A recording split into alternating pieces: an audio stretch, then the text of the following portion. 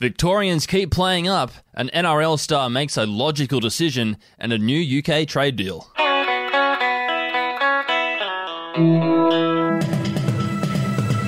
Good morning, I'm Clancy Overall, and fuck me, it has not gotten any warmer this week.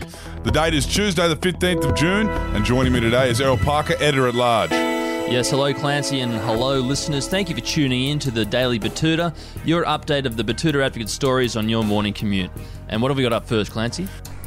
Houston, we have a problem.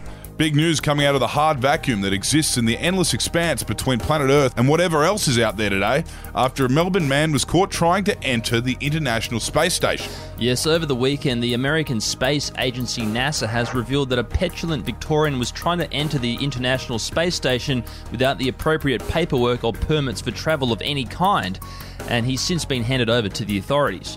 It is not known at this stage how the man got to the front door of the ISS, which orbits this spinning hell rock at an average altitude of 400 kilometres, but he has been issued with a $4,003 on-the-spot fine for breaching travel restrictions. Yes, Melbourne people are not allowed to travel more than 25 kilometres from their home at this point, but a lot of them have felt the rules don't apply to them and have been caught in all four corners of the eastern seaboard and now out of space.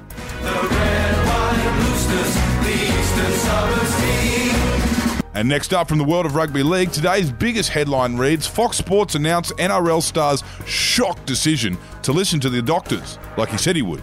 Yes, the ambulance chasers at Murdoch's most bullshit sporting newsroom have today announced the completely unexpected and never before mentioned retirement of Kangaroo, New South Wales Blue and Sydney Roosters legend Boyd Cordner. Yes, Cordner has been sidelined for the entire 2021 season due to ongoing symptoms related to multiple concussions. The 50-year-old looking 28-year-old has always made it clear that he intends to put his health over football. However, after receiving the bad news from multiple doctors, he's decided to pull the pin, and Fox Sports simply cannot believe it.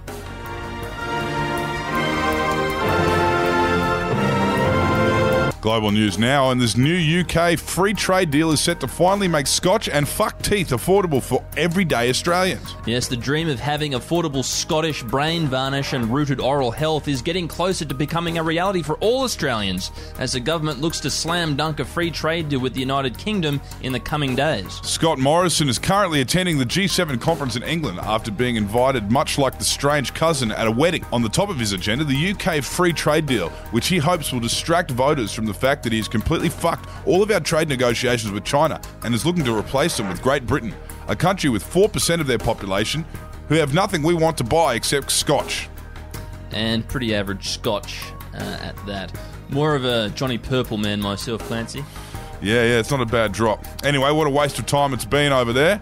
But it will be interesting to see how our PM fares with 2 weeks in a Meriton at the end of this little trip. And the quote of the day comes from Barnaby Joyce, who said this of the ongoing humanitarian crisis on Christmas Island and Perth. He said, if you can't fight on rum, you can't fight. And I think that's a good way to dog-ear his political career so far, Clancy. I think that's a good way to end the bulletin. That's all from us this week. Thank you for tuning in to the Daily Batuta.